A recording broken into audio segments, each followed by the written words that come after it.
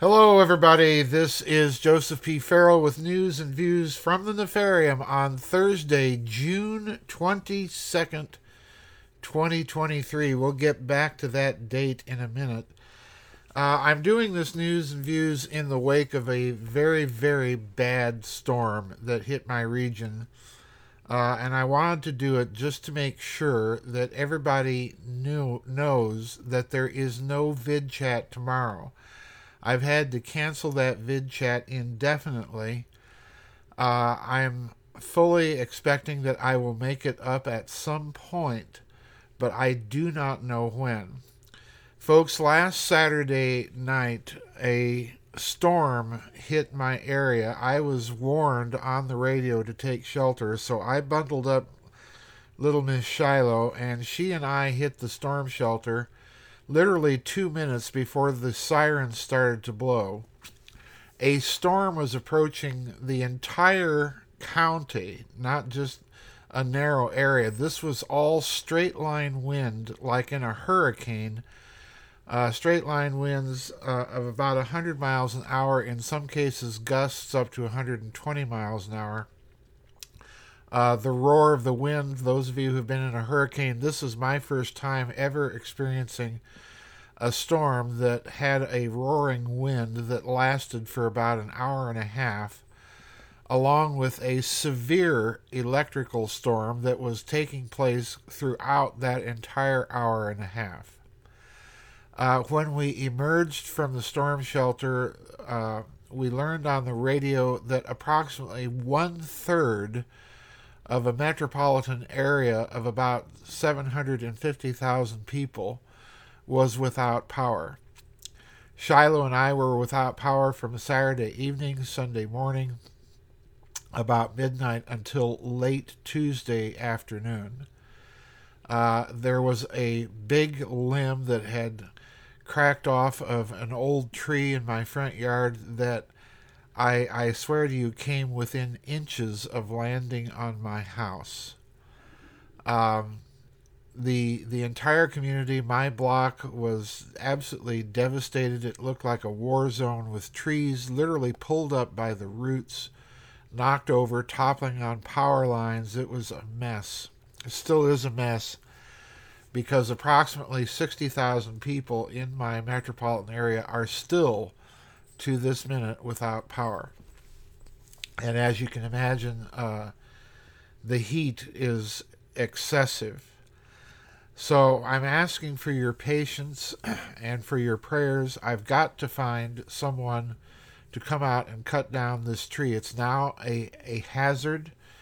It's kind of a semi-emergency because there's another very large branch that is broken but perched precariously, being held up by other branches. I'm not having any luck getting a tree service out here to give me an estimate on cutting it down. As you can imagine, they are absolutely flooded and swamped with business. So I would appreciate everyone's prayers to help get the situation back under normal and to, keep this tree propped up until I can get it cut down. It literally is poised very, very dangerously over my driveway. Anyway, I wanted to update everybody to let you know there will be no vid chat this Friday. I do not know when I will be able to make it up. I think as of this moment that I am going to try to blog for next week's blogs. However, the bad news is there is more thunderstorm weather on the way this weekend, which may upset my ability to do that. In short, folks, the bad weather pattern that I've been trying to warn people about, that things can pop up out of the blue, is continuing. We finally did get hit last weekend, and hit severely. This was like, our local mayor put it, this was a wall of wind that stretched from the north to the southern edge of the entire county. So this was much more spread out damage than you would get with the most severe tornado, which tends to be localized. This is citywide, folks. So please bear with me. Please be patient. I'm going to try and do my best, but obviously I have to man the telephone to try and find somebody to come down and cut down this tree. Now, there's two stories today that I want to talk about, and they're both unrelated, except they are occurring today, June 22nd, 2023. This is a grim anniversary, folks, because it was 81 years ago, if you can believe it. 81 years ago that Adolf Hitler launched the Nazi invasion of the Soviet Union and thereby launched absolutely the most bloody campaign in military history and throughout all of human history. Rough estimates are that anywhere between 35 million and 40 million Russian and German and Romanian and Hungarian and on we could go, soldiers and civilians lost their lives in that massive, titanic military conflict. Operation Barbarossa began at about, if I recall correctly, 3:15 or 3:30, I forget which it was, 3:15 or 3:30 in the morning with the dawn. You've got to remember it's much farther north, so dawn was much earlier, on June 22nd, 1941. And it very nearly collapsed the Soviet Union. And you know the story. It took the Russians about 4 years after that invasion to claw their way back and put an end to Nazi Germany. A massive military campaign. It's with that in mind that I want to look at a couple of unrelated stories. The first story was sent by KM. The story is from Alaska News. It's titled Internet and Cell Outages in Northwest Alaska North Slope Caused by Offshore Fiber Optic Cut. And I'm going to read just the opening paragraphs of this story. The story was dated June 12, 2023, updated on June 14th, so a couple of weeks ago, which would have put it right about the time that Russia began warning that it was going to have to start considering nuclear escalation. And I did my news and views last week of the article that appeared in Russia Today by Professor Kaganerov. The professor was arguing that there were several steps to nuclear escalation. And my point, many of you wrote me emails or commented on the forum that Professor Kaganerov is not a military or strategic affairs expert. He's just simply writing an op-ed piece. Well, that may be, or it may not be. I don't know. But the fact that his op-ed piece appeared in Russia Today, which is, of course, an official organ of the Russian government, means that, in my opinion, he was chosen or encouraged, one of the two, to write that article, or maybe he wrote it on his own and they liked it and they published it. In any way that you slice it, I think messages from the Russian government are being sent. With that said, I pointed out in my news and views last week that Professor Kaganerov is really saying that if Russia is willing to consider the nuclear option, then it has to be considering all other options leading up to it, including covert action, covert war, asymmetrical warfare, and so on and so forth. And that would include, I would hasten to add, strikes against the leadership of the West by assassination. And this means that I think the Russians are about ready to take the gloves off and start targeting those individuals, leaders, and the infrastructure, power structure that supports them. Now, with that in mind, listen to this story about the fiber optic cable in the North Shore of Alaska being cut. Quote, Residents of several North Slope and Northwest Alaska communities have been experiencing internet and cell service interruptions this week caused by a cut to the subsea fiber optic network. The cut might take up to 2 months to repair, and telecommunications service providers are looking for short-term solutions to bring service back online. Let me stop and remind people that communication network in the North Shore of Alaska is absolutely vital to those people because, of course, those communities are isolated both geographically and physically from each other. Their way of communicating in cases of emergency is largely through these networks. So this is for them a crucial matter, just as where I'm living, having internet and power is a crucial service, especially in a major widespread emergency like we've just gone through.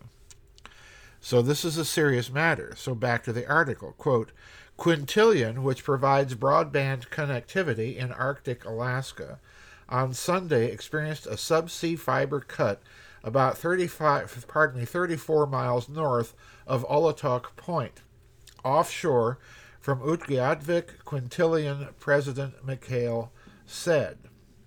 This cut caused a system-wide outage affecting Utqiagvik, Wainwright, Point Hope, Kotzebue, Nome, Aquasuk, and McHale. All of our broadband services are impacted by this, Mikhail said, and they're not compromised. They're completely out. While the company was still confirming the cause of the breakage on Monday, heavy ice movement most likely cut the fiber cable, Mikhail said. The breakage is significant given the fact that the cable is buried beneath the ocean floor, below 90 feet of water, Mikhail said. So in other words, the official story is it's ice, and I do tend about 90% to believe that explanation. But the other 10% of me suspects it is possible, and please underscore that word several times, that it is possible that we might be looking at a covert Russian activity, or perhaps a test of their capability, should it be necessary to play that military nuclear escalation game. I think, there goes my canine home security alert unit. Shiloh. Thank you, Shiloh. I've got someone coming to cut down dead branches in my lawn, folks, and that's why she's barking. Hang on, I'll be right back. Shiloh, come on.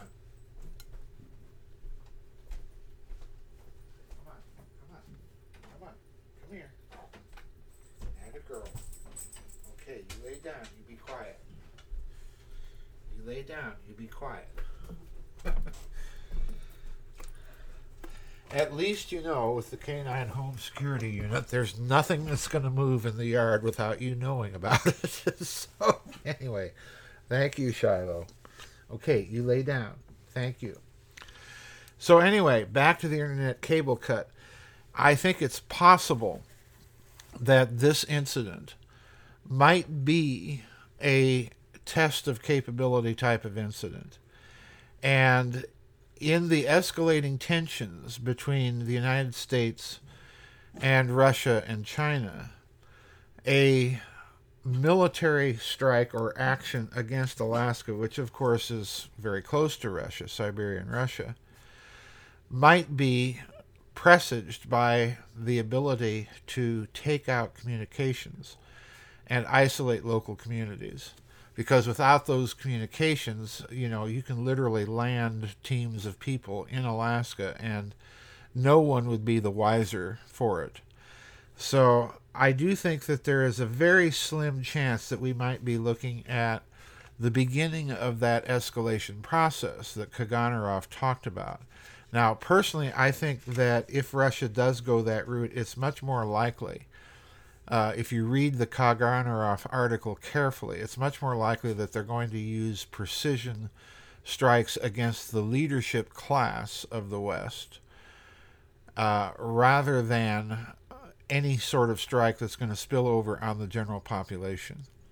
However, they did warn, Kaganerov did also state that Russia should warn the populations in target areas. So, in other words, I took that to mean that they are also considering strikes against the infrastructure of power itself.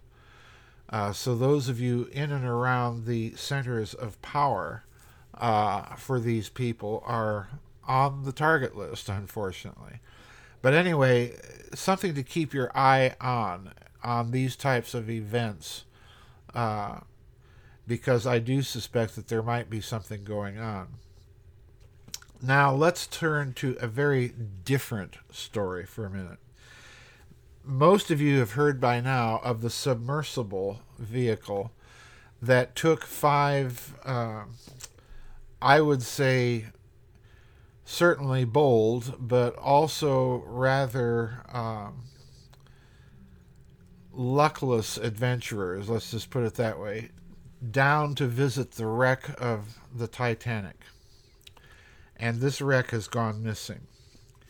And I want to read the entire article as it appears on Zero Hedge and then offer you a very high-octane speculation about what may be going on. The article's titled 40 Hours Left, Billionaire Explorer Pakistani Businessman Aboard Missing Titanic Sub. This was posted just 2 days ago at Zero Hedge. Quote, a billionaire and centimillionaire are aboard the Ocean Gate Expedition's Titan submarine that vanished on Sunday in the North Atlantic while on an expedition to visit the wreckage of the RMS Titanic. Titan had 5 people on board when it lost communications with a research ship at the dive site about 435 miles south of St. John's, Newfoundland. The vessel was halfway into a 2.5-hour dive when radio contact was lost. There's enough oxygen in the vessel for 96 hours. On Tuesday, Rear Admiral John Mauger of the U.S. Coast Guard said search operations are underway in an area about the size of Connecticut, about 900 miles off the coast of Cape Cod at a depth of 13,000 feet. It is a challenge to conduct a search in that remote area, but we are deploying all available assets to ensure that we can locate the craft and rescue the people on board, unquote, Mauger said at a press conference. U.S. and Canadian authorities are conducting a joint search and rescue mission with aircraft and surface vessels equipped with sonar buoys. It's a race against time to save the 5 people. 2 of the 5 crew of the Titan have been identified. One is Shahzada Dawood, 48, one of Pakistan's wealthiest men, net worth around $340 million. The other is Suleiman Dawood, 19 years old, his son. The Dawood family wrote in a statement, quote, we are very grateful for the concern being shown by our colleagues and friends and would like to request everyone to pray for their safety while granting the family privacy at this time. The family is well looked after and are praying to Allah for the safe return of their family members, unquote.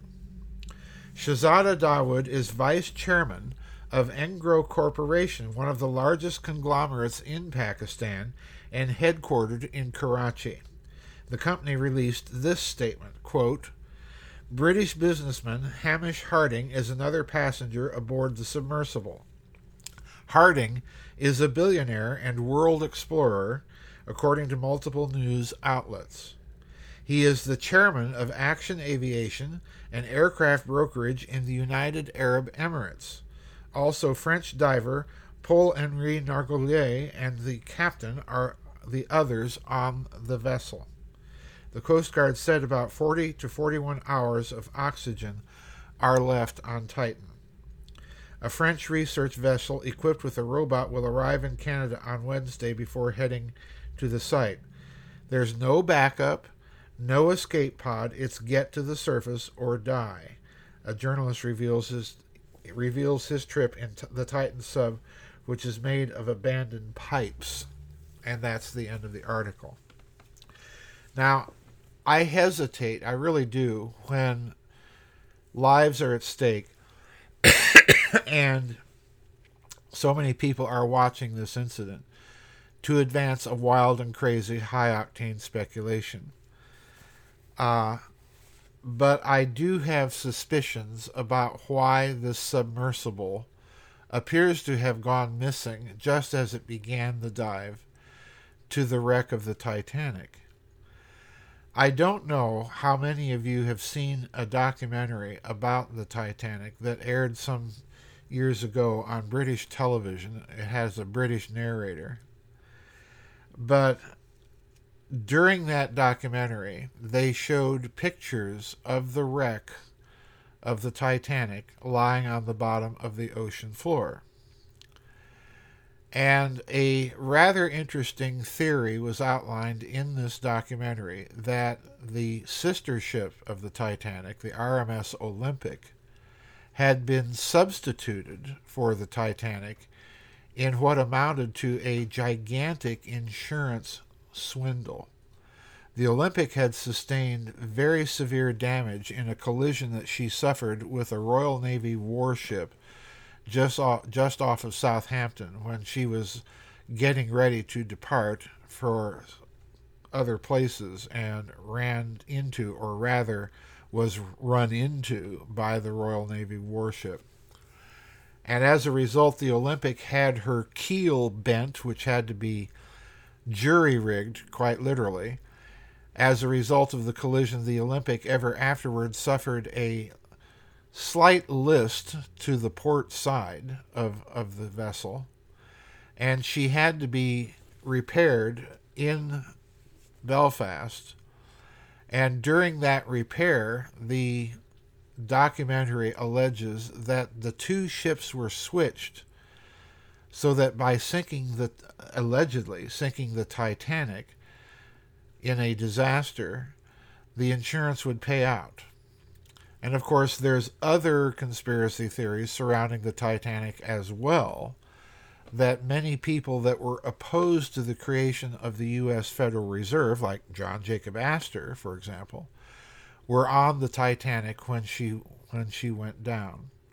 And that J.P. Morgan, who was scheduled to sail on the Titanic that day, at the last minute changed their plans and got off the vessel along with a lot of unknown but very valuable cargo that they had also loaded onto the ship at Southampton. Now, why am I belaboring all this? Because in the switch theory, there are two very crucial points that are made in this documentary. And I have to wonder if this might not be somehow connected to why we're looking at the disappearance of this submersible. Because the submersible has dived down to the Titanic before. Now, personally, folks, I wouldn't dive to a site like that, because it's a graveyard, quite literally, that you're poking around in. People's remains, quite literally, are down there. So, have respect for the dead. Leave the site well enough alone. But in the documentary, there is a very interesting case to be made that the switch was indeed made, because when the Olympic was towed, or sailed back to Belfast, I should say, for those repairs after that collision, one of her propeller shafts had also been bent, including the propeller blade. So according to the documentary, a propeller which was intended for the Titanic was substituted for that bad propeller on the Olympic. And as is always the case with parts like that, the propeller part that was to be on the Titanic was, I believe, propeller number 401. That was the propeller that was put on the Olympic. And the other thing that's very interesting is that the names of those ships, there were three of them that were going to be built: Titanic, Olympic, and Britannic. Olympic was the first one launched, Titanic was the second one, Britannic was the third.